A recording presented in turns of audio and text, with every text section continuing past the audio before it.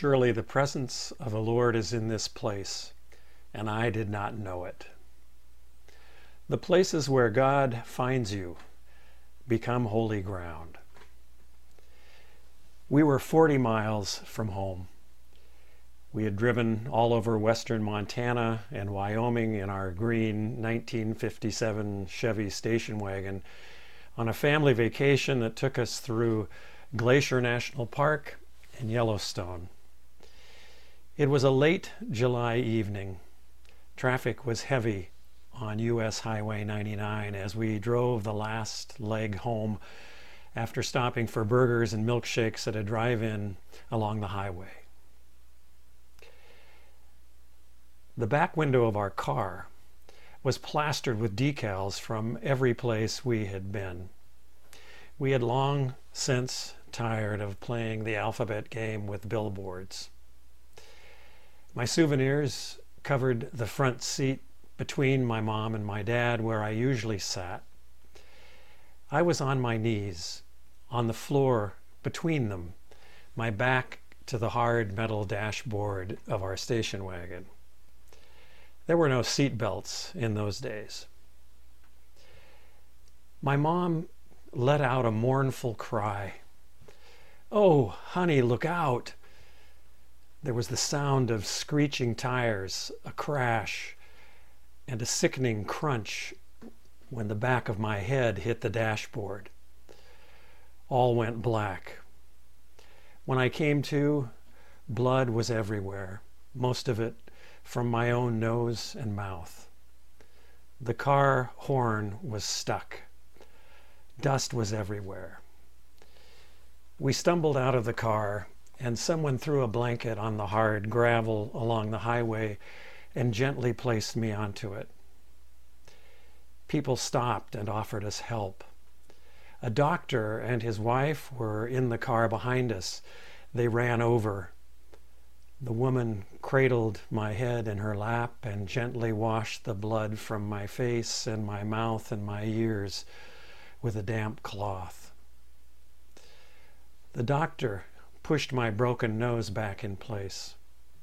Apparently, hitting the dashboard wasn't enough. A suitcase flew up from the back of the car and hit me in the face, breaking my nose.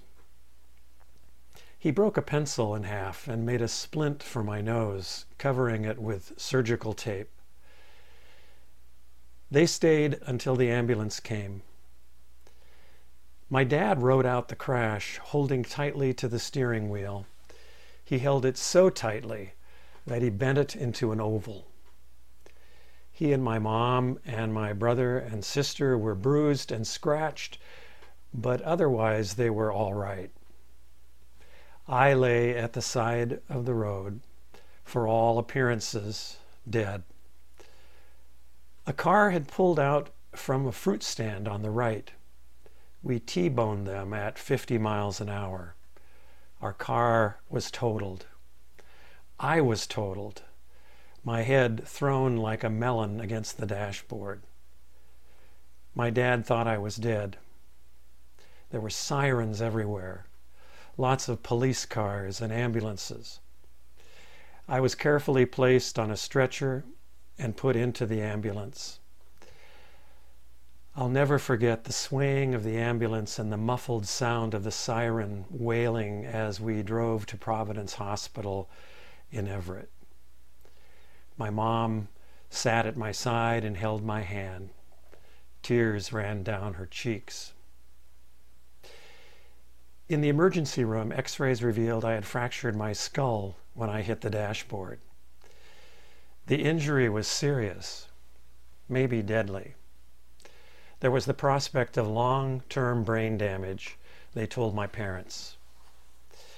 My brain had bounced around inside my head like a racquetball. I was in the hospital for a week. I was cared for by nuns. Nuns. I had never seen a nun close up before. I had only seen them through the fence when we drove past the Immaculate Conception School in Mount Vernon. Now they were gently touching my cheeks, inspecting my bandaged head, taking my temperature, speaking quietly to me as my mother sat in a chair across the room, putting on a brave face. I was too numb to be scared. Doctors and nurses spoke to my mom and dad in hushed tones in the hallway. A week later, I went home, limping. And once a month for a year, my parents drove me to Everett from Mount Vernon for a brain scan. The doctor joked with me and tapped my knees with a rubber hammer. There was, he told my parents, no permanent damage. But the damage done to my psyche was lasting. For months, just getting into a car filled me with existential terror. I was 8 years old, and I knew I could die.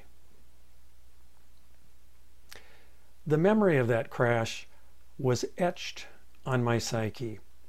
Even now, when I close my eyes, I can remember everything. I'm back in that car.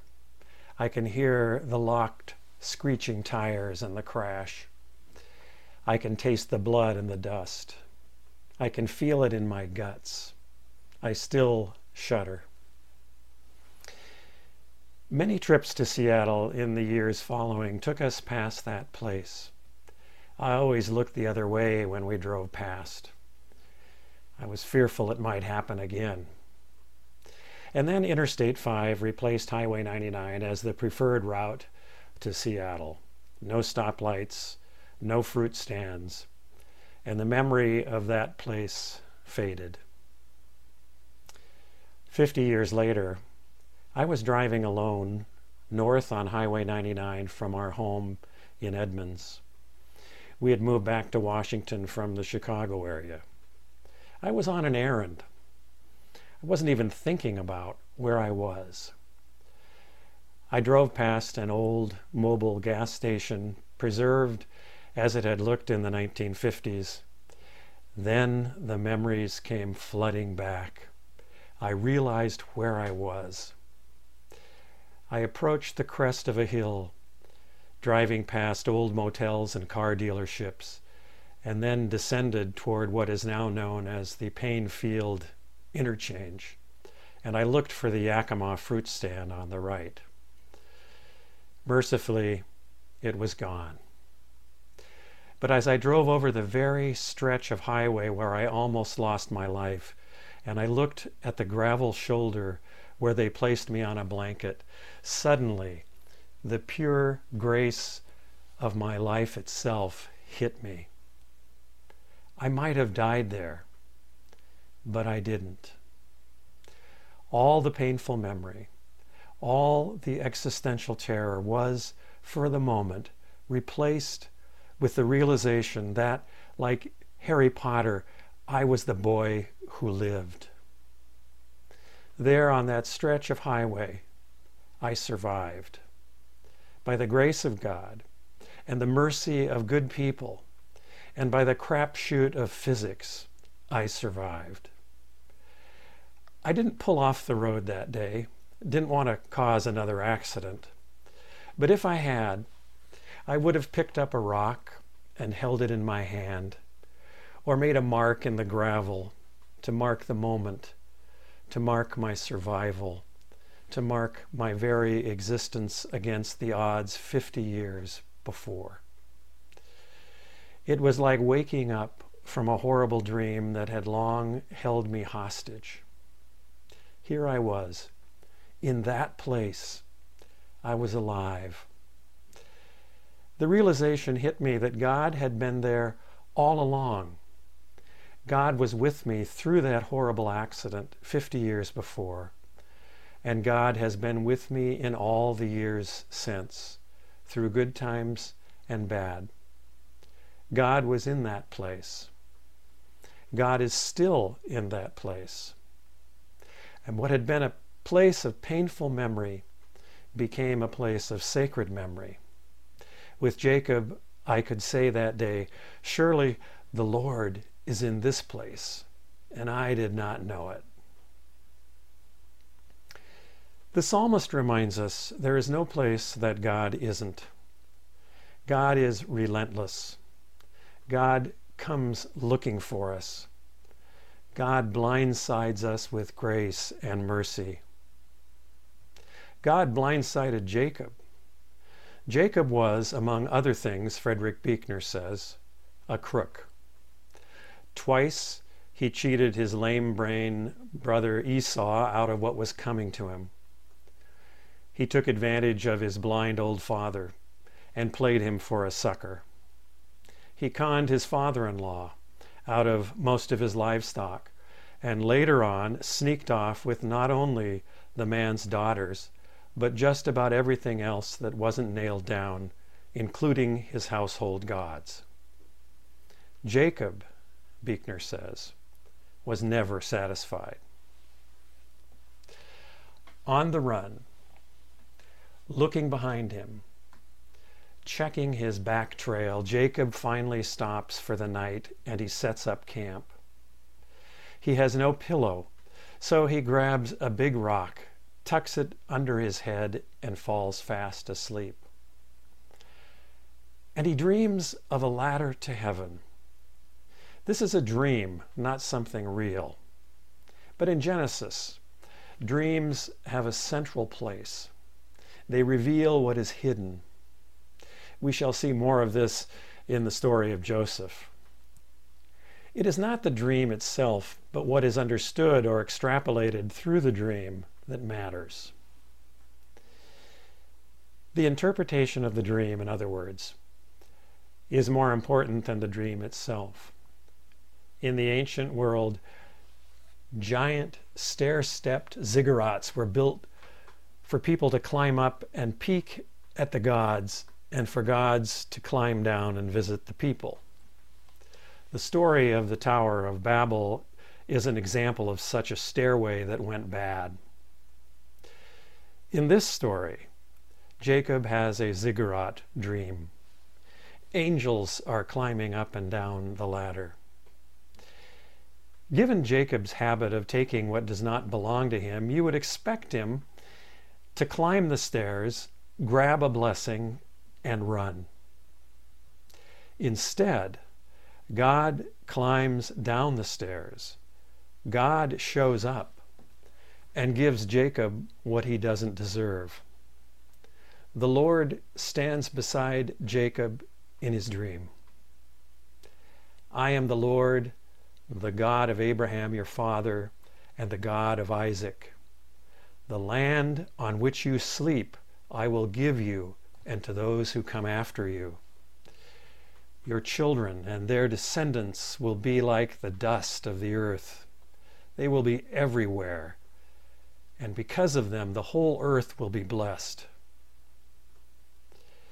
Jacob is on the run, and God catches up with him in a dream. God doesn't give Jacob hell, Frederick Buechner says. Instead, God gives Jacob heaven. God blindsides him with an unexpected grace. The lesson, Buechner writes, was, needless to say, that even for a dyed-in-the-wool, double-barreled con artist like Jacob, there are a few things in this world you can't get, but can only be given. Buechner goes on. God doesn't bless people because of who they are, but because of who God is. God blesses Jacob not because he deserves it, but because he doesn't. And Jacob, waking up from his dream, wakes up from the delusion that his life and his blessing are his for the taking and the keeping, to do whatever he wants to do with them. He wakes up to the realization that his life doesn't belong to him, that it never belonged to him, that it belonged and still belongs to God alone, to do with as God decides.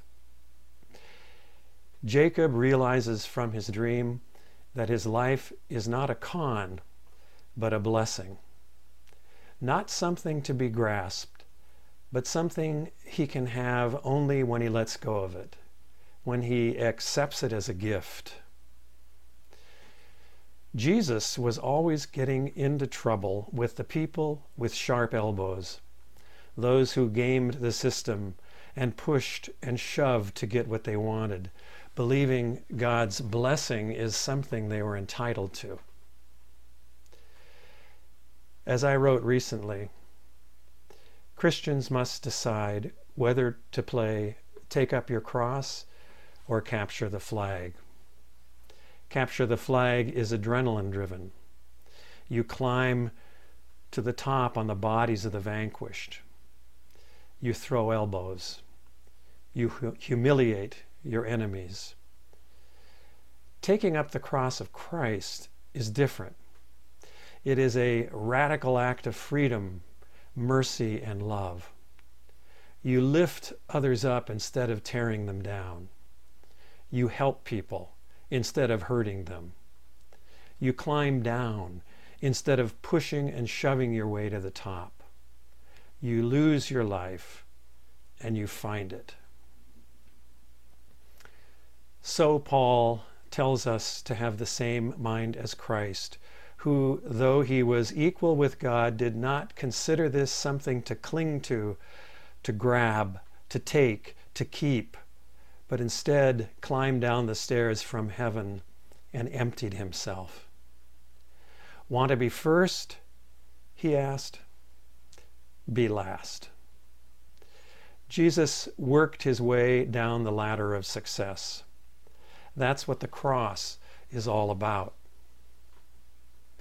John Lewis understood this. He and those who were beaten at the Edmund Pettus Bridge in Selma were not there to take something. That is what those who beat them thought. They weren't there to take something. They weren't taking what didn't belong to them. They already had it. They had already been given the blessing. They were living out of and acting out of the blessing already given them by God, a blessing no one can take from you. John Lewis climbed down the ladder to the top with Jesus. Jacob wakes up from his dream, wipes the sleep from his eyes, and shakes his head. He comes to himself, sees things the way they are for the first time. Surely the Lord is in this place, he says, and I did not know it. He takes the rock he has made for a pillow and he turns it on its side. This was a big rock. He builds a cairn, a marker, and pours fragrant oil on it, transforms it so that it will be unforgettable, a reminder that this is the place where he was blindsided by God, where God caught up with him and truly blessed him in spite of himself. There it was that Jacob learned you cannot demand, you cannot extort a blessing from God. You can only receive it, accept it, and live the rest of your life with gratitude. Jacob calls that place Beth El, the house of God. Surely the Lord is in this unlikely place, this place of desperation, this unexpected place, and I did not know it. God was here all the time. Then in verse 20, which we did not read, Jacob makes a vow. If God will be with me and keep me in this way, or maybe better read, because God is with me and has kept me in his way in spite of me, not because of me, and I come again to my Father's house, this place I have marked will always be sacred. A reminder that the Lord was here, that the Lord is here, and everything lost and broken through my own stupidity and selfishness has been recovered and redeemed. God finds us where we are in places we do not expect, sometimes in places we did not want to be, and in the finding redeems us and blesses us and delivers us in spite of ourselves, not because of ourselves. That's grace. So the psalmist declares, "O God, you have searched me and known me. You know when I sit down and when I rise up. You discern my thoughts from afar. You search my path and my lying down, and are acquainted with all my ways. You know who I am. You know what I am, warts and all, and you still come looking for me. You hem me in. I cannot escape you. Your love and your mercy are, in the end, inescapable, inexhaustible, and irresistible. And I can't figure you out." Then he asks, "Where can I flee from your presence? If I climb the stairs to heaven, you are there. If I make my bed in the grave, you are there. If I say, surely the darkness shall cover me and the light around me become night, even the darkness is not dark to you." There is no place, no experience, no event, no tragedy, no loss, no exile, O God, where you cannot be found, or where you will not come looking for us. You are inescapable, and even though I don't deserve your love, you keep showing up.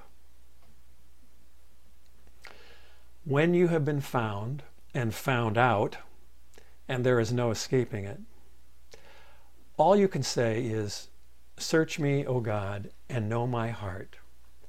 Peel away my layers of denial and my scheming self-sufficiency, and lead me in the way everlasting, and I will remember the place where it happened, where you found me, and I will take the hard rock that was my pillow, and I will take even my suffering, and I will turn it on its side and anoint it with oil, and mark that place as holy ground, as a sacred place, when I remember what happened there.